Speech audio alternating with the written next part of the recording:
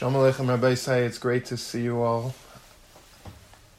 This is the closer shmuz of the first part of this year, Tafshin Pei Beis, and very excited that so many of you joined. It's a big schus for me to see you once again and to share some final words of the last day of the Zman with you.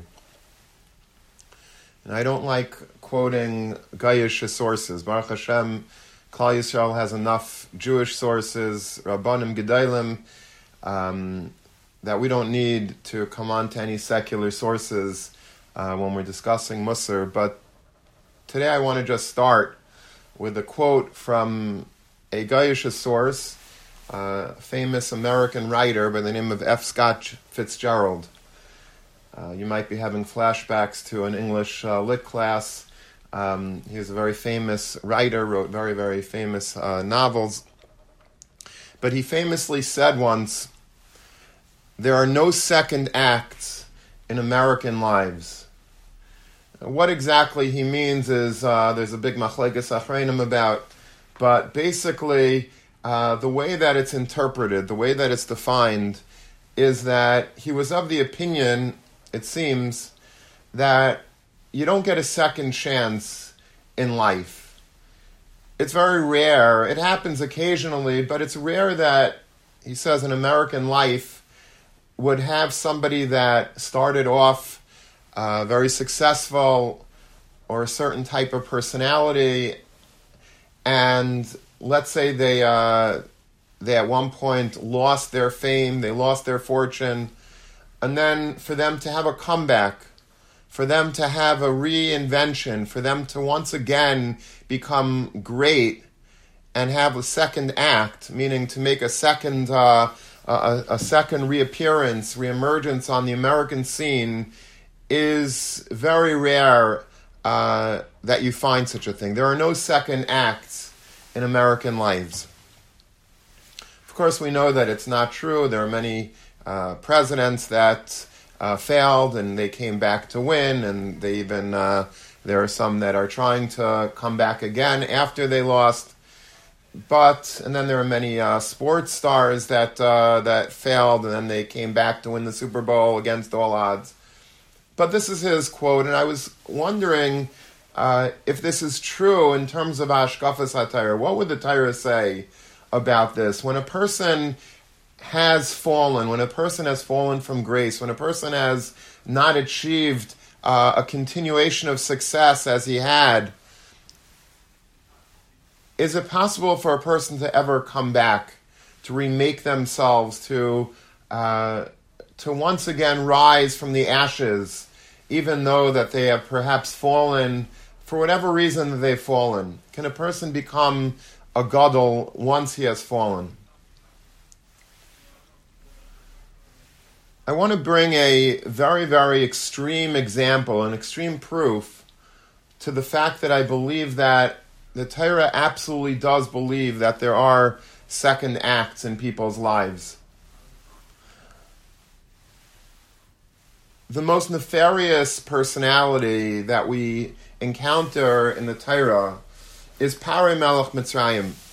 Paroi Melech Mitzrayim was just a perfect person that just embodied evil. If you'd have to create a character that has just nothing but diabolical schemes up his sleeve to try to subvert Klal Yisrael, to try to do in everything that's good and holy about our people, it would be harder to find a more made-for-TV character than Paroi. Paroi is he's the embodiment of evil. He's evil incarnate.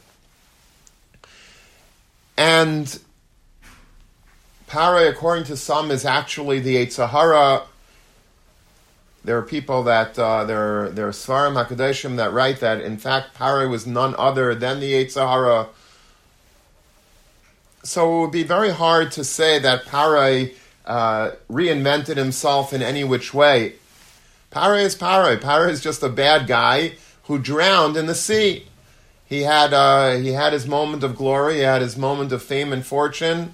He was the most powerful man in the world. Yosef HaTzadik came and sort of took him out of failure and brought him to a great success, if you hold that this was the same Paro that existed in Yosef's times. But anyway, he was the king of Egypt. The king of Egypt was the most powerful man in the world.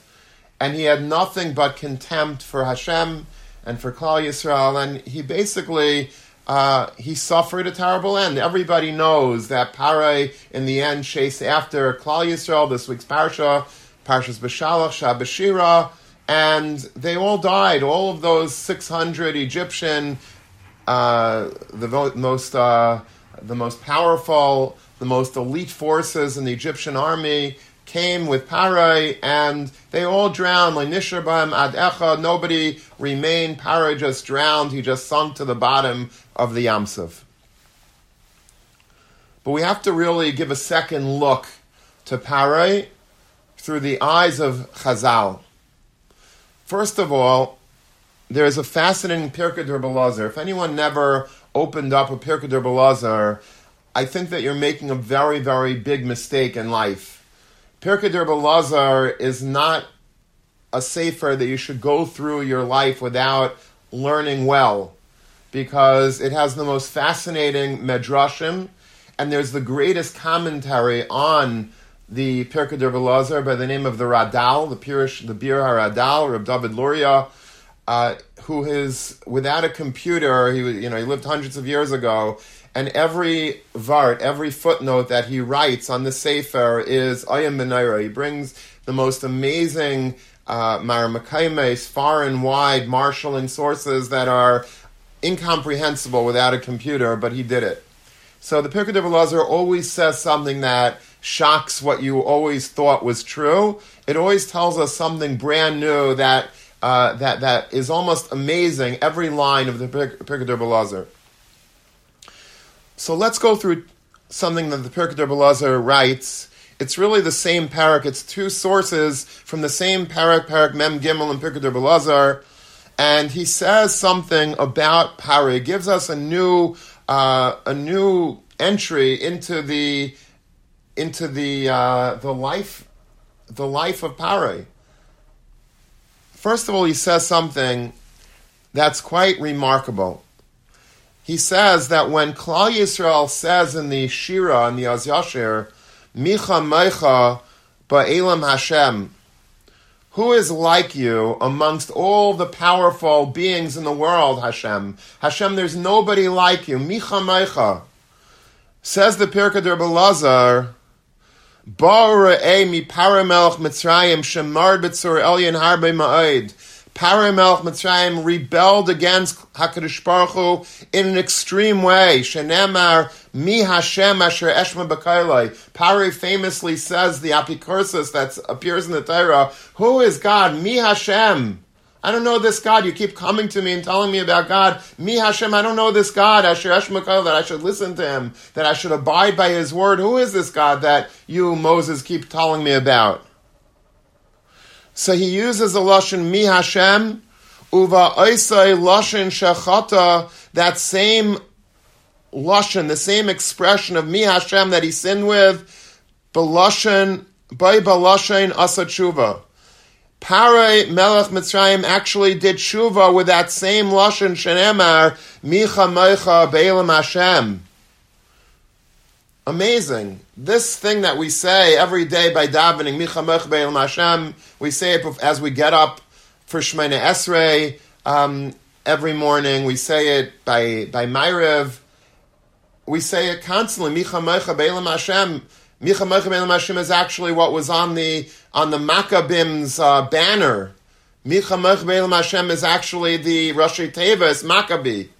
The great Chanukah miracle, really the rallying cry of Chanukah is Micha Meicha Be'elam Hashem. Who said Micha Meicha Be'elam Hashem? Pirkei Rebbe Elazar says this isn't Moshe of Bnei Yisrael. Moshe of Bnei Yisrael borrowed this praise that they may have heard from Paro Melech Mitzrayim. They incorporated a lashon, an expression of Paro Melech Mitzrayim into the Shira that was said by none other than Parai. Parai was the one that says, Micha Meicha. You know why he uses the Lashon of Micha Meicha? To atone for the Lashon of Mi Hashem Asher Hashem V'Kailai.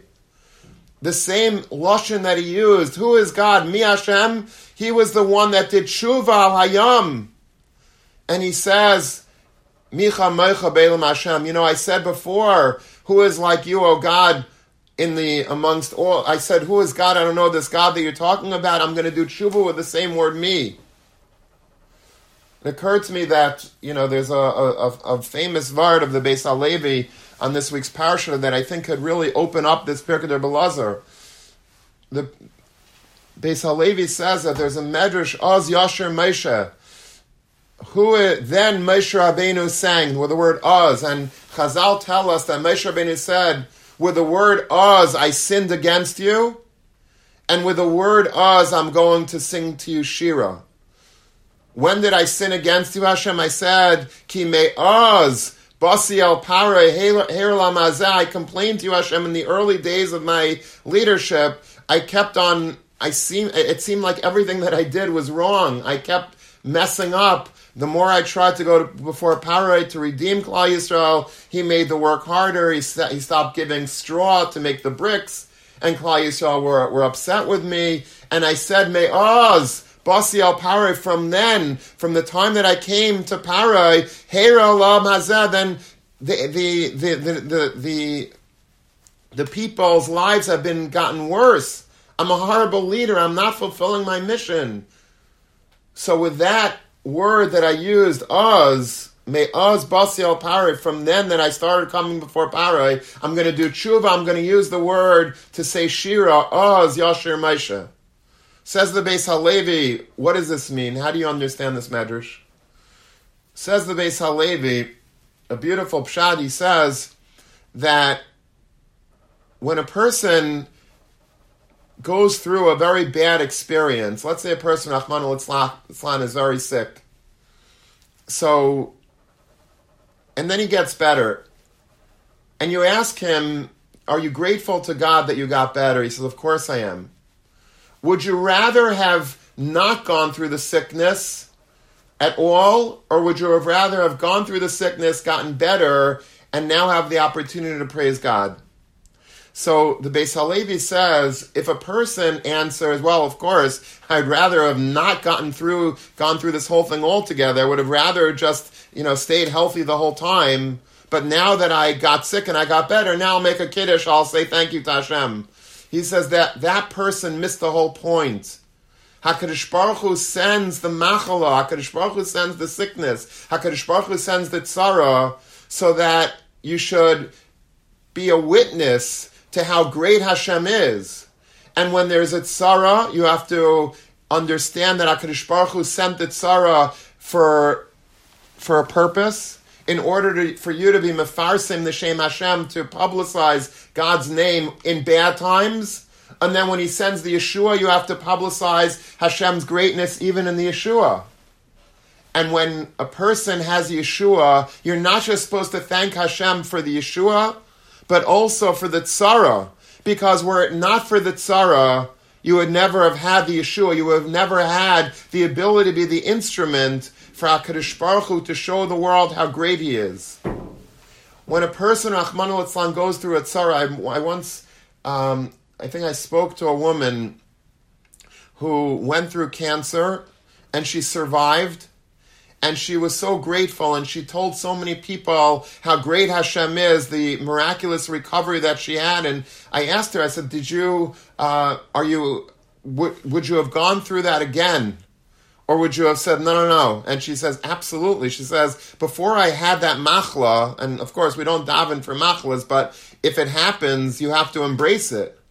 Before I had this machla, I didn't appreciate my children enough. I didn't stop to smell the flowers. I didn't appreciate the sunrise and the sunset. I wasn't able to constantly be in touch with the Ribbono Shel Olam. Now that I had this, my life is altered altogether. It's not the same life. My life is so much better. And I would never have traded that experience whatsoever. I used to, I had a Talmud in yeshiva going back many years. And he was he also was a cancer survivor.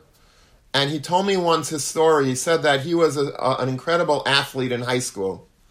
He was very, very talented in many different sports. He was like the captain, I think, of his basketball team and the baseball team. He was multifaceted in sports. And he wasn't feeling well one day. He went to the doctor. They took an X-ray, an MRI. The doctor didn't like what he saw, and they went to specialists. And they saw that there was Rachmana litzlan Yena Machla in his right arm, of all places. That was his kayach. His whole kayach in life was his right arm.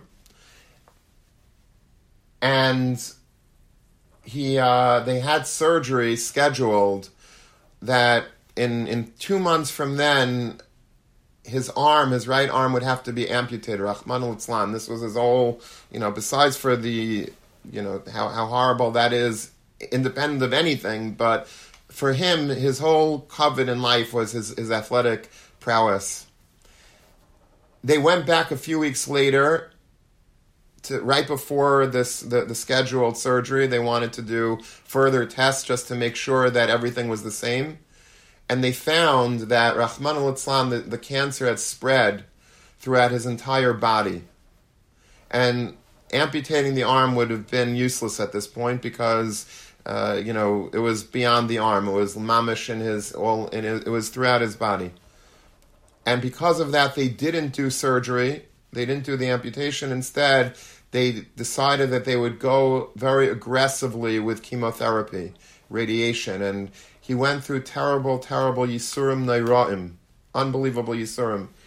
And because of that, Baruch Hashem, it was successful. He went into remission, and he's still fine to this day. It was probably 15, 20 years since that terrible day.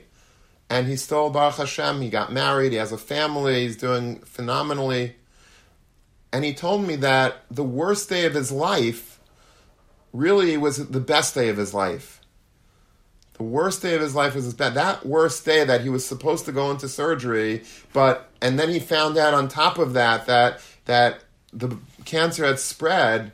Because of that, it was the best day. Hashem was in fact really sending Yeshua, because as a result of the fact the cancer had spread, they didn't amputate his arm. He was able to go into remission. Now he has all of his Ramach Evarim Shas Agidim. All because of the fact that HaKadosh Baruch Hu sometimes sent an incredibly extra dose of the machla, but that should inspire a person when you have a Yeshua to sing Hashem's praises. And this Talmud sung Hashem's praises constantly. I'm sure he still does. Says the Beis HaLevi, when you go through a terrible tzara, and then you go through a Yeshua from the tzara, the Yeshua, the Shira that you sing for the tzara is not just on the Yeshua, because if you're just singing for the salvation, then that implies that you'd have rather not gone through the tzara, but, now that you went through it, thank God I had Yeshua. The Beis HaLevi says you learn from this Medrash, Moshe Rabbeinu incorporated the word Oz. The Shira was not just for Baruch Hashem, you got us out of this mess of Mitzrayim, but we thank you for every step of the Shibud. May Oz Basi al Parad, that the worst part of the tzara, I'm praising you for as well. When we said Az Yashir Moshe of Bnei Yisrael on the Yam, we weren't just thanking Hashem for the Yeshua, but we were also thanking Hashem with the kavanah of May Oz Basi al Parad, Heiram Hazeh, how bad was it? But thank God, because it was so bad, we have the ability to show the world how good you are. If we would have not gone through the Shibud of Mitzrayim, we would have been poorer for that. The fact that we went through the tzara and HaKadosh Baruch Hu saved us, now the entire world was cognizant that there's a God in the world. And I think perhaps we can apply the same exact lumdas to Parei. Parei is saying, I said, when I was deep into the kfira of Mitzrayim, I said, Mi Hashem Asher Eshmu Kaila, who is this God using Lashon Mi? I'm going to sing Shira to Hashem, Micha Mocha Beilam Hashem. I'm singing Shira, the tshuva is not just now, the tshuva is on everything that I've ever done. I want to have a second act. I want to do tshuva for all the bad that I've caused in life. Anything bad that I did, I want to somehow, some way undo. I said to Hashem, Mi Hashem Asher Eshmu Kaila, I'm going to sing praises to the world. Micha Mecha Be'elam Hashem, who is like you, O God? There's no one like you. Because Paro understood this Beis Halevi, that I'm not just singing praise to you right now when things are right now, I'm going through tshuva, so I have to right away, think about right now. I'm thinking of going back to the actual Averis that I've done. I don't want to just now be a newly found person. I'm going back and I'm touching on every single point that I did wrong. And by doing so, there's a eschatshus in the tshuva. The tshuva and the shira is not just now, but it really is going back for every stage of the way. Paro understood that he has the unique ability to sing shira to Hashem precisely because who he was. When somebody has done tremendous averis and he does a public tshuva, that tshuva is so meforsim, it's so great that it almost undoes all of the bad that he did because of the fact that he has the ability to mefarsem the Shem Hashem Ba'elam. Paro did tshuva, but it's not just that. The Pirkei Rebbe Elazar continues, and it says that what happened to Paro was Hamidu HaKadosh Baruch Hu as Par mi bein hamesim. HaKadosh Baruch Hu allowed Paro to survive.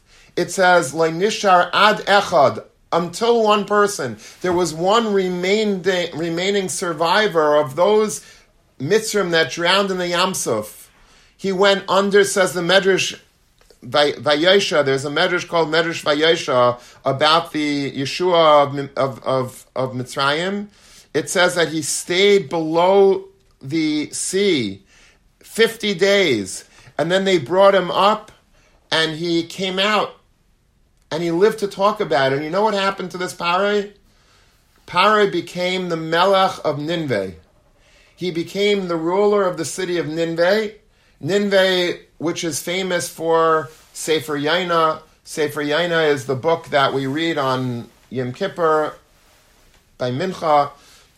And it's an incredible story that Yaina Hanavi was sent to the city of Nineveh by Hashem to inspire them to do tshuva, and he didn't want to go. He did not want to go. He was afraid that the Goyim would do tshuva very quickly. It would be a very poor reflection on Klal Yisrael's inability to do tshuva. So he instead ran to the port of Jaffa, and he got on a boat, and the ship, as we know, set sail. There were a lot of Ovdei Avodah Zarah on this boat. And all of a sudden, the ship started tossing and turning. And even though all the other boats in the region were all nice and calm, but there was something clearly going on with this boat.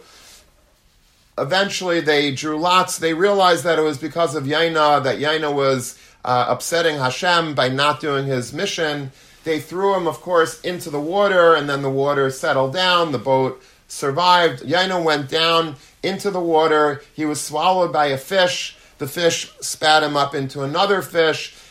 It was very tight inside of the fish. In fact, Chazal say that the fish was a female fish, was very pregnant, and the pressure on Yaina was great.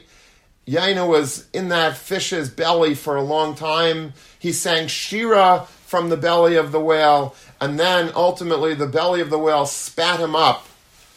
And where did he land? He landed on the beachfront of the city of Nineveh. And he said, okay, listen, Hashem, you win. I can't run. I can run, but I can't hide from you. And that was pretty much what his shir was all about. He goes into the city of Nineveh, and he starts walking through the city, and he starts telling people they have to do tshuva. And the pasuk says, "Vayaminu anshe Nineveh belikim." Immediately, and this is what Yaina was so scared of, they believed, Vayaminu, they believed in whatever Yaina was telling them. If you look in the Balaturim in this week's parsha on the words, Vayaminu ba'Hashem of Moshe Avda, it's Parak Yud Dalet Pasuk Lamed Aleph, the Balaturim says, Beis, which means that there's two places in the Torah that it uses the lashon of Vayaminu. Here, Vayaminu b'Hashem in Parshas Beshalach, that Klal Yisrael believed in Hashem by Kriyas Yamsuf. And the other time, Vayaminu anshe Ninveh belikim, The people of Nineveh believed in Hashem. Now, whenever there is the same word used twice in Tanakh, that's very significant. That's what a lot of the Balaturim always deals with, trying to find these common words throughout Tanakh, which is also incredible. Without a concordancia, without you have a computer program today, you type in Vayaminu, you see how many entries come out. But he didn't have that. He didn't have that luxury of having that ability to do that. But he is able to figure out every single time it says the same word, and he didn't just figure it out. He made a kesher between these two words. So the Balaturim says that he brings this Pirkei Rabbi Elazar, Shleinisha B'Amad Echad, which means Shleinisha Ela Echad. There's only one survivor of Kriyas Yamsuf, Paray. V'halach l'Ninveh u'malach sham. He went to Ninveh and he became the king of Ninveh. V'zehu v'yamino anshe Ninveh b'Elokim. This is what it means, that they believed in God. Nizkar l'masher ra b'Mitzrayim v'al-hayam. The people in Ninveh, you know why they believed? They believed because they had a Messiah from their Melech. Paray Melech Mitzrayim was the king of Ninveh, and he was mashpia on the people that there's a God in the world, and that you have to believe in God. He really was a changed man, Paray. It's a complete chiddush in understanding Paray. Paray, we always thought, is like the worst, most nefarious character in Jewish history, and he was, but he had a second act. He came back and he became the king of Ninveh, and he inspired them to do tshuva. I was thinking that maybe the reason why they believed in the nevuah of Yaina, of all people, was because Yaina, very similar to Paray, also went down to the sea and was able to survive and live and tell about it. And they scratched it and said, wait a minute, we heard a similar story before. Oh yeah, our king also had the same experience. He also survived being under the sea for 50 days or so, and he's talking about it. He tells us all about it. So we believe what you're saying, Yaina. You're not just making this up. We know that there's truth to you.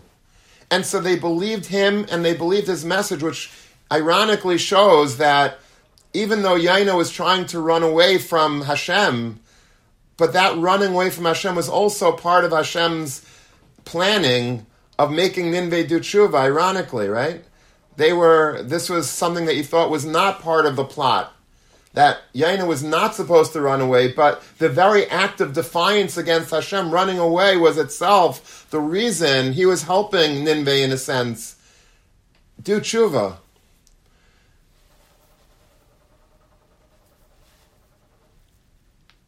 And then the pasuk says that in Yaina, it says that they believed, and then Paray, the king of Ninveh, heard about it also and believed, and he was the one that riled them to do tshuva, which is interesting because it means when it says Vayamino anshe Ninveh b'Elokim, that they believed, that was even before Paray, the Melech of Mitzrayim, had a chance to hear what Yaina was saying. Because Paray, Melech Mitzrayim, was so mashpia on his populace, he constantly told them that there's a God in the world, that the Jewish God is real. I saw it with my own eyes. I was the Melech of Mitzrayim, and I put them through terrible 210 years of shibud, of galus, and they survived, and I saw with my own eyes, Kriyas Yamsuf, it's real. And even before Paray heard about it in Ninveh, the people believed because he was mashpia. The Radal that I spoke to you about before, this famous Pirush on the Pirkei Rabbi Elazar, says that there's a remez when the pasuk says, "V'ulam ba'avor zayis hamadticha," when Hashem told Paro already in Egypt, "I'm going to keep you alive, ba'avor haroischa as kaichi," so that you see my power, "Ulaman saper shmi b'chal aretz," and that you should tell over my name, my story to the whole world. So says the Radal, you know what the word Laman is, Rashi Tevis? Liyais Melech al Ninveh. Laman, Saper Shemi B'chal Aretz. When is Paro going to have this opportunity to tell over the greatness of Hashem, to say Micha Mecha Be'elam Hashem? Liyais Melech al Ninveh. When he became a Melech on Ninveh, he had the opportunity to spread Hashem's name far and wide, and he did. He did this. It's an amazing new insight into Parai, but it's a new insight into the way Hashem views a human being and how the Torah views of you and how we have to view a human being. You never, ever can write somebody off. If Parai Melech Mitzrayim, the most evil person, and every child learns about how bad he was, how terrible he was, and and Parai in pajamas in the middle of the night, and how every kid loves speaking about how evil Parai was, and he was. But the untold story about Parai is a beautiful one. That Parai had a chance, even the wickedest person in the universe had a chance to turn it all around and to be mefarsim Hashem's name, to create a Kiddush Hashem, to be able to tell people, Aman Saper Shemi B'chal Haaretz. He survived Kriyas Yamsuf. He said, Micha Moicha Be'elam Hashem, to undo the damage of Mi Hashem Asher Yeshim V'kailei. He became the leader of Nineveh, and he riled his people to do tshuva. An amazing turnaround, an amazing second act, an amazing comeback. And if we could learn this about Parai, if this is true about Parai, alachas kama v'kama, it's true for every one of us. No matter what we have done in our life, there is always a second act. There is always the ability to come back and be stronger and be better and to undo any damage and fakert, to be able to take anything that we've done wrong and to actually utilize that to be Mekadeshim Shemayim Barabim. The greatest second act, I think, in Klal Yisrael, in the history of Klal Yisrael, somebody that did not have like a great first act, but yet was able to come back and do amazing things with his life, was Rabbi Akiva. Rabbi Akiva was, the first 40 years of his life, not just unlearned, but he was an Amaretz in the sense that he hated Talmidei Chachamim. He was a person that really, he said about himself, we wouldn't be saying this if he hadn't reported it about himself, that when I saw Talmid Chacham, I hated him so much that I said, Mi yitain li vanashchena kechamar, halavai, I should be able to have access to a Talmid Chacham. Let me have him privately in a room, and I want to bite into his leg like a donkey. This is Rabbi Akiva's quote. Quotable quote from Rabbi Akiva. And the Talmidim says, Rabbi, take it easy. Just say that you bite him like a dog. Don't use a chamar. Why would you call yourself? He says, no, I meant exactly what I said. Not just would I bite into him like a dog. A dog, bites the mailman. All right, you get a few stitches, not the end of the world. A chamar, when he bites into a leg of somebody, he completely pulverizes the leg. The bone is completely crushed by the jaw of the mule.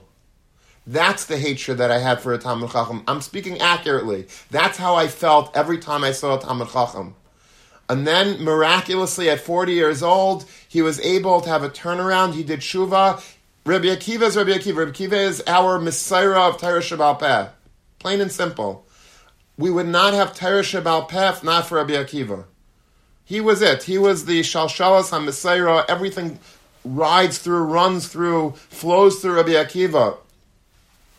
He did tshuva, and he had an amazing second act. In fact, there's an amazing pasuk in Koheles, Parak Yud Aleph, pasuk Vav. Ba'boker zirah zarecha. In the morning, you should plant your seeds.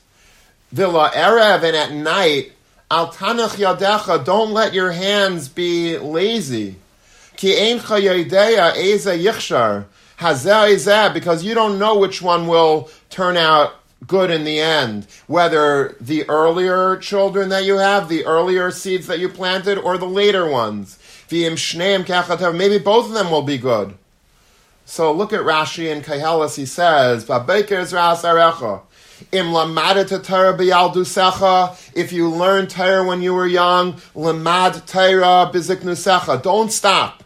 Continue learning Torah even when you're old. Don't think, okay, I had my yeshiva days and now I'm retired, now I'm a balabas, I don't have to do this anymore, now I could just, go with the flow. No, you should never stop learning Torah. Im hayu lecha talmidim b'yaldusecha, if you established talmidim when you were young, you lecha talmidim b'ziknusecha. Your second act could be even greater than your first act. Nasasa isha baspanim v'yaldusecha, you got married and you had children when you were young. Sa isha baspanim v'ziknusecha, you should get married to a woman that's young enough to bear you more children when you're older. Asisa tzedakah b'yaldusecha, if you gave tzedakah when you were young, do it when you're old. Because you don't know, ki eincha yedei eze yichshar. Im talmidim ubanim sheb'yaldusecha, maybe it might be the children that you had when you were younger. Yiskaimu lach, Hashem lo yiskaimu elo shabiziknusecha. Maybe it's only going to be able to remain the talmidim that you have and the children that you have when you were older. Matzina Rabbi Akiva, he says, Rashi brings Rabbi Akiva as a raya to this. But not Rabbi Akiva himself, not his own second act, but the second act that he was able, perhaps because he had a second act himself, he was able to go and be miled more Talmidim later in life. Shayulai Esrim V'arba Elef Talmidim Megivas V'adantifras. The famous Gemara in Yevamis, he had 24,000 Talmidim throughout Eretz Yisrael. V'kulan Meis Mi Pesach V'adatzeres, and they all died between Pesach and Shavuos. That's why we have Avelos during the Yimei Asfira. So what would you have done if you were Rabbi Akiva? You're already an older man. You made yeshivas, 24,000 Talmidim, you were Maimed. You can imagine the Torah that he gave over, the Shirim that he gave over, the love that he gave over. And then they all died within a few weeks, 7-week period, they all died. Rabbi Akiva is now an old man. What's he supposed to do? If it was me, I'd say, listen, I'm just going to retire. I'm going to go to Miami, and I'm going to, just hang up my, that's it. I'm done. I tried, didn't work out for me so well, I'm done. That's what I think many people would do. Rabbi Akiva was resilient, not just with his own life, but with his Talmidim and with Klal Yisrael, with Torah. And so what he did was, he found some people in the Darim of Eretz Yisrael, Vishana Lahem, and he taught them, and we know the rest is history. He taught 5 people that would end up being the Tanoim and the Mamshichei HaMesaira. Some say 7, different girsais, where there's 5 Talmidim that he reestablished, he reignited, I should say, or 7. And because of that, we have Torah today. Without that resilience, without that commitment of Rabbi Akiva to a second act, we wouldn't have anything. We wouldn't be here today. There would be no Torah in the world. And then he says also, as far as children is concerned, Rashi says, Matzina be'ivtzan. Ivtzan is another way of calling Bayaz. He had 30 daughters, and he sent them out to marry sons-in-law. Ushleishim hevi labanov, and 30 he brought in for his own sons, and meaning he had 30 sons, 30 daughters. He had 60 children. He married them all off, beautiful. Everything was nice. Ubezeknusai hailed es aivev niskaimlai. All those sons and daughters died. The last day that he was alive, he conceived with Rus. She got pregnant from that last night, and then they had Avad. Avad was the grandfather of David HaMelech, and the rest is history. We have the whole Malchus based David, we have Mashiach. Everything comes from that one night, all because Bayaz said, I'm not stopping. I'm not going to say, all my children died, so I give up. You never give up. A Yid never gives up. There's always a chance to turn around. There's always a second act. You never stop. A Yid is never, ever miyayish. Never miyayish.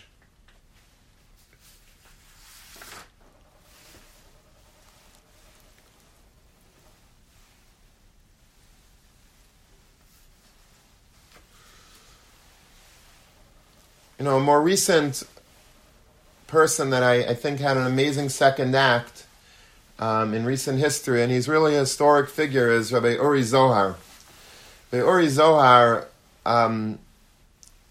he was I don't know if anyone even knows who he is, but he was, when he was young, he was the superstar of Eretz Yisrael. he was, it's very hard even to describe him because he was an actor, but like not just an actor, like the major actor in Eretz Yisrael. He was the major screenwriter in Eretz Yisrael. He made movies. He was a stand-up comic. I think he was a songwriter. He was a producer.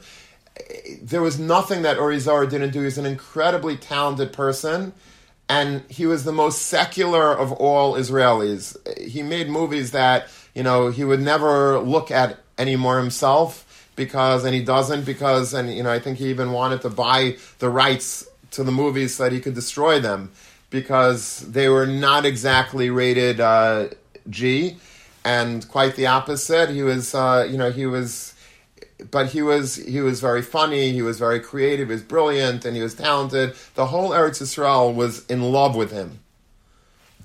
And one day he met a rabbi, I think he was at some simcha of some sort, and sitting next to a rabbi, I think it was a bris, but I'm not sure, and this rabbi started talking to him. And again, he was the biggest atheist in Eretz Yisrael. He had no interest in believing in God. He had no reason to believe in God. He was doing phenomenally. And this person started saying, if I could, convince you that there's Hashem, would you believe? He says, yeah, I would believe. And they started talking, and then they continued the conversation afterwards, and he began to see the emes in Yiddishkeit. He began to he couldn't look away. He was, as brilliant as he was intellectually honest. And he couldn't hide from the truth. He wanted to. He had every reason to hide from the truth. Some people, they have nothing else going for them. So, all right, you might as well become religious. At least, maybe that'll be a lucky break for me. When a person has everything going for them, there's no reason. You don't want to have any change in life. You're very happy with the status quo. He had every reason not to be from. He didn't want a second act. His first act was doing great. And one day he came onto the movie set or onto the television set, and he had tzitzis out. And people started laughing, hysterical. Okay, now take them off. We're about to start shooting. They didn't realize that he was becoming more religious. They thought he was just doing shtick because he was the biggest prankster, the biggest shtick maker there was. So he says, no, this is, it was a little confusing. And then basically, he started wearing a yarmulke, and then he stopped, appearing, and the whole country was going crazy. This was it was unprecedented to have a person of this fame and this celebrity, and suddenly giving it all away to say Micha Meicha Be'elam Hashem. I read once in an autobiography that he wrote that he was once driving a car, and he was stopped at this is at this transitional phase of his life. He was stopped at a stop sign at a red light, and there was a guy sitting next to him and looking at him, and he was looking back at him, and he said, "Do I know you? Why are you looking at me?" And he said, all this Chiloni that was looking at Uri Zohar said is how could you do this to us? How could you do this to us? You let us all down. All the Chilonim in the country were you can't do this to us. And he just sped off. And that was the sentiment. I think that really, showed what was going on in Eretz Yisrael at the time. It was a mapecha, and what he did was, it was very difficult. I think eventually he was makar of his wife, even though, she was not so much on board, and he became the unprecedented face, the unequal, the unmatched face of Kiruv in Eretz Yisrael. Whenever you have a Lev La'achim campaign, which is the Kiruv campaign of G'dayli Yisrael and Eretz Yisrael, Uri Zohar is always the headliner. He's the face of Kiruv because he personifies the Kiruv movement in Eretz Yisrael, and he's been learning for 45 years straight. He learns and he gives shiurim. He became a Talmid Chacham. He goes and speaks in his Makarev people, and unbelievable how a person could go and completely turn his life around. And it's not just that he turned his life around, it's like whatever he's doing now is being mefarsim l'shem Hashem ba'olam. This is the greatest form of pirsum, of tshuva. If you had just been a regular person and then did tshuva, that would be amazing in and of itself. But the fact that the whole country sees that such a person that had such potential, such talent, such power, was able to submit to the Ribbono Shel Olam, that's the ultimate triumph. That's the ultimate form of tshuva. That's the greatest second act that a person could do. That's why Zedainis, when a person does Averis and then they do tshuva me'ava, the Zedainis are nasis kizachiyos. When you do tshuva, of all the bad stuff that we might have done, all the Averis that we did, you know what happens to them if we do tshuva me'ava? They become mitzvahs. What's the rationale for that? How does that work? Why would an Avera be flipped over like an Othello piece to a mitzvah? Okay, it's a one thing to say it becomes like, you negate it. You erase it. It becomes a mitzvah when I ate chazer, now it becomes a mitzvah to eat chazer 10 years ago. How does that work? You know how it works? Because when you do tshuva, what you're doing really is pronouncing to the world that how wrong was I when I ate chazer? How wrong was I when I did this and that Avera? I did every Avera in the book, but look, I was able to turn it all around, and I'm giving all of those Averas to you, Ribbono Shel Olam. I'm showing you that I was able to triumph over my Yetzer Hara. Klal Yisrael sings Shira as Yasher Moshe to atone for the Me'az Basel Paroi. Paroi sings Shira Micha Mech Be'elam Hashem to atone, to be a Kli, to be Mefarsem Shem Hashem Ba'elam, and to ultimately be able to say Micha Mech Be'elam Hashem. He was able to atone for the Mi Hashem Asher Eshman V'Kailai. And then he was able to go and actually implement that tshuva and spread it far and wide to the people of Nineveh, that they should be so eager to do tshuva because they understood that there's a God in the world.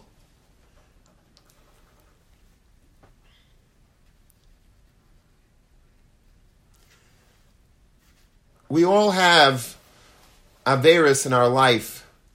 And I know that, a lot of us are very haunted by Averis that we've done. And we think that, that what I did when I was in high school, what I did when I was in Israel, what I did when I was, last night, the Averis that I've done are so strong, they're so insurmountable, they're so bad that, I'm done. It's like Hashem I'm never going to be a Ben Tair, I'm never going to be an Adam Gadol, I'm never going to be anything worthy, because look at where I came from. I came from such a bad place that I can't turn it around. Never going to get a second act in a positive way. What we learn from today is that not only can we turn it around, but the second act will be so much greater precisely because of the first act. Anything that we may have done in our life, good, bad, or ugly, where you have the chance to learn from, to take lessons from, and to make ourselves so much greater as a result of.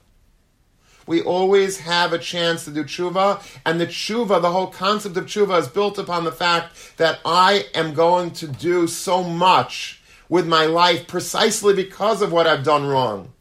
When you don't do anything wrong, then that's good, but you can never really become as great, I think, as a person that understands bad and is able to now turn it all around and say, Hashem, I know the bad side and I'm going to be amazing. I think the greatest teachers, the greatest leaders are people that are able to inspire, not just because they were always perfect, but sometimes when you share certain things about your past that you've gone through, other people find inspiring. They find inspiration in that because you didn't have like a lily white background. Not everything was always perfect. And that, obviously we have to do tshuva for things that we do bad, but you should understand that it's precisely those things that we're going to become great from. Rav Hutner writes about this in one of his famous letters, that we've said about 1,000,001 times already, about how a person wrote him, a Talmud wrote him and said that, I I slipped up terribly, I did a terrible Aveira, and alas, I thought I was going to be a Gadol. Now I see that it's all lost. I'll never be a Gadol because how could I do such a thing, whatever that Aveira might have been. And Rav Hutner says, I don't know what you're talking about. It's just exactly the opposite. He says, you think that a Gadol is a person that just sits on Mei Menucha, sits by tranquility, and learns and davens without a Yetzer Hara? He says, no. He says, a real Adam Gadol is somebody that has a Yetzer Hara, that does battle with his Yetzer Hara, and that maybe even loses battles with his Yetzer Hara sometimes, but ultimately triumphs. When you triumph, that is your greatest second act. He says the famous word, Sheva Yipol Tzadik V'kam, the pasuk in Mishlei, a tzaddik falls down 7 times V'kam and he gets up. So he says, foolish people understand that pasuk to mean that a tzaddik is resilient. He falls down 7 times and he dusts himself off and he still is able to get back on the horse and ride off into the sunset. He says that's not the pshat in the pasuk. Sheva Yipol Tzadik V'kam. You know where the kima, you know where the ascent of a tzaddik is rooted in? It's rooted in the Sheva Yipol. It's because the tzaddik fell, and the tzaddik was nichshol, and the tzaddik has what to atone for, and understands that he's looked the Yetzer Hara in the eye, and he's dealt with the Yetzer Hara, and he's fought with the Yetzer Hara, and he's wrestled with the Yetzer Hara, and he's struggled with the Yetzer Hara. That is not a reason that he is down and out. His kima comes from that. His greatness lies in that. When you're able to do battle with the Yetzer Hara, and then you're able to find a peace and a tranquility and a tshuva and turn things around, that's precisely when a person is going to be able to really find who he is and to be inspiring to others and to be able to be marbek v'et shamayim in the world precisely through that. There's no one in this generation, I think, that is a greater Kiddush Hashem, is a greater teacher to the power of turning things around than Uri Zohar. Now, obviously, you don't try to do this l'chatchila. You don't say, okay, great. So I get the message. I'm going to really be, do terrible things and, go off the derech and then I'll come back. No. It doesn't work that way. But mikan lahaba, whatever you've done in the past is so redeeming and it's so motivating when you're able to turn that around and go forward. If Paro Melech Mitzrayim is able to do it, L'man Hashem, we're not able to do it. We can't use our chesronos. We can't use the moments of weakness in our life that we stumbled and we've asked ourselves, Mi Hashem, Asher Hashem v'kailai, why do I have to listen to God? I'm going to do this of it, I'm going to do that of it, I'm going to go here, I'm going to go there, and I'm going to ignore Hashem. We do that all the time. But if we do that and Paro is able to say ultimately, Mi chamocha ve'elam Hashem, then we, like Paro, we're no different than Paro. We're a million times greater than Paro today. We also are able to take everything that we've done wrong and instead of getting down and out and depressed and miyuish about it, we have to look forward to a brighter tomorrow and say, Mi chamocha ve'elam Hashem, I'm going to use the very things that I did wrong and I'm going to learn from my mistakes. That's the beauty of being a Yid. That's the beauty of being a Yid. We're finishing a very difficult Zman. It was a good Zman, but then, we had to, sort of cut it short because of COVID again. We were Zeicha to Siyat D'Shmaya that we're able to stay open a lot longer than a lot of other yeshivas. So we have to be grateful to Hashem for that. But now we find ourselves back at home. And hopefully we'll be able to reunite in person at the beginning of the coming Zman Haba Aleinu L'Taiva. But we don't know. We don't know what's going to be. And I know that being at home is very difficult. It's extremely challenging. And I know it's hard to wake up for davening, tefillah b'tzibur. And I know that it's hard to learn every day when you don't have a miskaret of yeshiva. You don't have a structure of a yeshiva on the starim. It's hard even when we're in yeshiva, let's be honest. But when we're home, it's a whole nother level of challenge. And I know it's very hard to have Shmiras Einayim. It's very hard to rise to the challenge of not using technology inappropriately. It became so a part of our life that, we're inseparable in a certain sense from it, unfortunately, many of us. But we have to understand that if we're strong and we're able to take inspiration from these personalities throughout history, whether it's Paro, whether it's Rabbi Akiva, whether it's Ori Zohar, whether it's people that we know in our own lives that have done tshuva, and I know many people that are really amazing Bali tshuva that are so inspiring. People that literally, could have done any Aveira and they could have had any lifestyle that they chose, but they came and they found Yiddishkeit and they're steiging in Beis Medrash and they're steiging in life. Unbelievable. Mamish unbelievable. These are personalities that we have to be inspired by.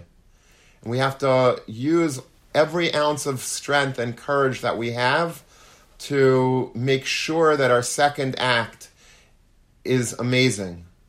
Don't ever count yourself out. Don't ever say, he's talking to the next guy on the screen. It's not me he's talking to because he doesn't know what I did and he doesn't know how bad I am. He doesn't understand my Yetzer Hara. My Yetzer Hara is bigger than anyone in the room's Yetzer Hara at any given time. Anyone ever say that to themselves? I know I say that to myself sometimes. Like, nobody understands people's Yetzer Haras. People have every person with their own specific Yetzer Hara, but everybody has their own unique Yetzer Hara that they're all struggling with. And nobody can understand anyone else's Yetzer Hara, but you understand your own Yetzer Hara.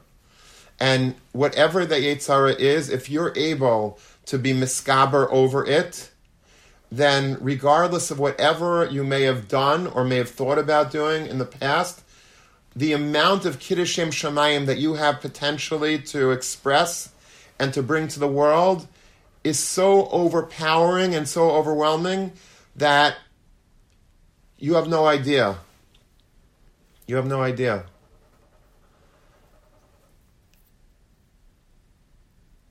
There's a chazal that says, Uparay Hikriv. Paray came near Klal Yisrael in this week's parsha, and Klal Yisrael were petrified. Chazal say in Shmais Rabbah Chaf Aleph Hey, you know what it means Uparay Hikriv? Shehikriv es Yisrael l'tshuva sha'asu. Paray was makriv. Paray was the greatest makariv. Upara Hikriv, Paro was in the Kiruv, was a pioneer in the Kiruv movement. Upara Hikriv, Paro was the one that was Makariv Klal Yisrael to do tshuva. But not just as we always thought, that because he came and he was so, he made Klal Yisrael so scared of him that they did tshuva. That's also true. But today we learn the real reason that Paro was Makriv, the Paro was Makariv Klal Yisrael to do tshuva. You know why? Not because of what happened at the Yam, but what happened after the Yam. How Paray had a second act like no other. How Paray went from being a Melech Mitzrayim, nefarious, evil, scheming, diabolical, the worst enemy that Klal Yisrael could ever have pictured, and suddenly he goes and he becomes the hero of the story of Yaina. He becomes the person that when we say Micha Mecha B'Elam Hashem, it should inspire us. Who made this up? Who said Micha Mecha? Who composed Micha Mecha B'Elam Hashem? It was Paray. Paray, and when he said it, it had teeth. It had real, it means something because Paray was the one that said me, Hashem Hashem Mekayle. So Paray has the believability, the street cred, to be able to say Micha Mecha B'Elam Hashem. Somebody that's so far off that could say Mi Hashem Hashem Mekaylai, we could trust and we could believe and we could be inspired when he says Mi Chamecha B'Elam Hashem Upara Hikriv. Para should be the source of us doing tshuva ourselves. If Para could have such an amazing second act, imagine what our second act could be.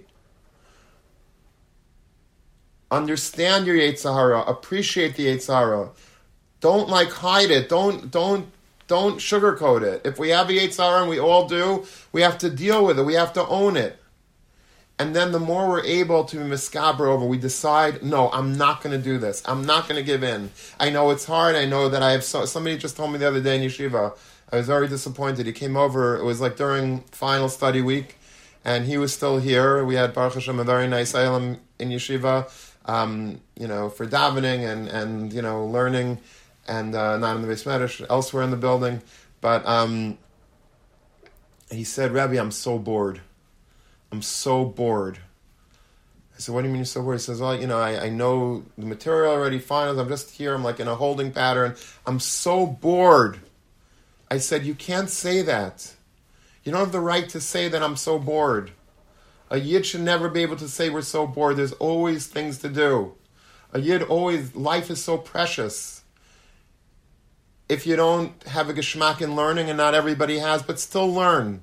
And the more you push through and you learn, you'll be so proud of yourself. If you learn for half an hour every day in Ben Azmanim, I'm not talking about the Masmidim that can learn more. Obviously, if you can learn 10, 20 hours, that's amazing. I'm talking about the regular mortals amongst us. If you weren't going to learn and you're pushing yourself to learn a half an hour, 2 hours, whatever it is that you feel is manageable for you, I'm telling you, your day will be so geschmack. The rest of the day, if you learn in the morning, the rest of the day, whatever you do, you're going to play ball, you're going to play hockey, you're going to, go on a trip, whatever you do, it's going to be so geschmack because you learned. Don't say you're bored. If you're not able to learn so much and you have more free time, so go visit a hospital or go, do chesed with somebody, get some friends together, make a kumzitz, make a tish, do something. Never say you're bored. There's so much to do. Life is so precious. Read a sefer, read a biography about a gadol. Go visit your grandparents. Go call your grandparents. Go, write something. Do something. Don't be bored, because boredom is the root of Averis. When a person is bored and depressed, then it brings to terrible tumah. It's a Mishnah in Pirkei Avos that the shimum, if a person is just bored, it brings lidei Avera. When we're bored, what are we going to do? If we're bored, okay, you're looking at 10 hours a day of nothingness. You're going to start going online. You're going to go to YouTube. You're going to go to this and that. And before you know it, you're going to be doing terrible things. I'm imploring you, make a schedule every day for Bein Hazmanim. Your second act, you have no idea how when you turn things around, how amazing your life will be. How amazingly fruitful, how what lies ahead of you is so powerful, is so important. Mirz Hashem, you'll get married and you'll have a family and you'll have a community and but you have to spend every day now fortifying your Yiddishkeit and making sure that you're not letting the ball drop. And when you do that, you're going to feel so good about yourself. That's going to be the first step to turning everything around. I'm not saying that anyone chas v'shalom is bad. Sounds like I'm talking to a group of people in jail over here that have done horrible crimes. I don't mean to say that. I don't mean chas v'shalom. You're all b'nei Torah. If you're online right now, if you're on Zoom with me right now, that means you're the elite of the elite. But we all have Yetzer Haras, and if we're home and we're bored and we have nothing, major to do today, we know what we're going to do. We know it. It's obvious. And we have to fight that. We have to push back against that. And when we do that, we're able to come back to the new Zman in Mirz Hashem, whenever that will be. Hopefully it'll be the first day of the Zman. And we'll be able to say, wow, I had such a strong Ben Hazmanim, that's going to be the booster rockets that's going to get me through the entire year. And when we come back, we're going to fortify ourselves here. And we're going to make an amazing Zman here together. And we're going to, stay for a lot of Shabbosim. And we're going to come to night Seder and Shacharis and first Seder. It's going to be Gavaldik. But it starts with the Bein Hazmanim. It starts with the Bein Hazmanim. When the Bein Hazmanim is good, you should rest, you should relax. But also you have to accomplish. There's so much to do. There's so much positive to do and to think about and to mispainin and to plan. Your futures are so exciting. Build on it. Grow. Allow yourself to be inspired by Paroi. Uparoi Hikriv. Paroi should be the semel of what I could be. Paroi could turn it around so 1,000,000 times alachas kama v'kama I could turn everything around. If I'm holding here, but I'm being held down because of my Yetzer Hara, boy, oh boy, what I could be when I am able to completely squash my Yetzer Hara. Wow, the sky is the limit. Rabbi Sam, I'm incredibly, incredibly proud of each and every one of you. I have a tremendous love for each and every one of you. I'm excited for your future. I'm excited to get closer to you, Mitzvah Hashem, as the years go by. If anyone's going to be, by the way, in Miami on Sunday, we're having I'm making a Tu B'Shvat Tish at a Talmud. We're having a lot of alumni down there. It should be. I have Talmidim that Baruch Hashem for 20 years that they were learning in yeshiva 20 years ago, and I'm still close to them. And I want to still be close to you in 20 years, Mitzvah Hashem. But it's exciting times. We're living in crazy times, but chaotic times, but where there's chaos, there's tremendous opportunity. And the future that lies ahead for each and every one of you is so bright. But now is the time to be able to really work internally. When you're not in yeshiva and you don't have the finals, you don't have all the bahala and the studying and all the distractions, now you have time. What are you going to do with that time? Are you going to use it wisely to think and to learn and to daven and to get closer to Rabbeinu Shalom and to your family or are we going to use it chas v'shalom for the other means? Let's be strong. And let's really fortify ourselves during this Bein Hazmanim. Let's really try to make up with ourselves a schedule every day, a Seder Hayom, to be strong, to do the right thing, to have a Geshmaka Bein Hazmanim, and then Mitzvah Hashem will be able to convene once again in a few weeks from now. We'll be stronger. We'll feel amazing about ourselves and amazing about our bright future that lie ahead of each and every one of us.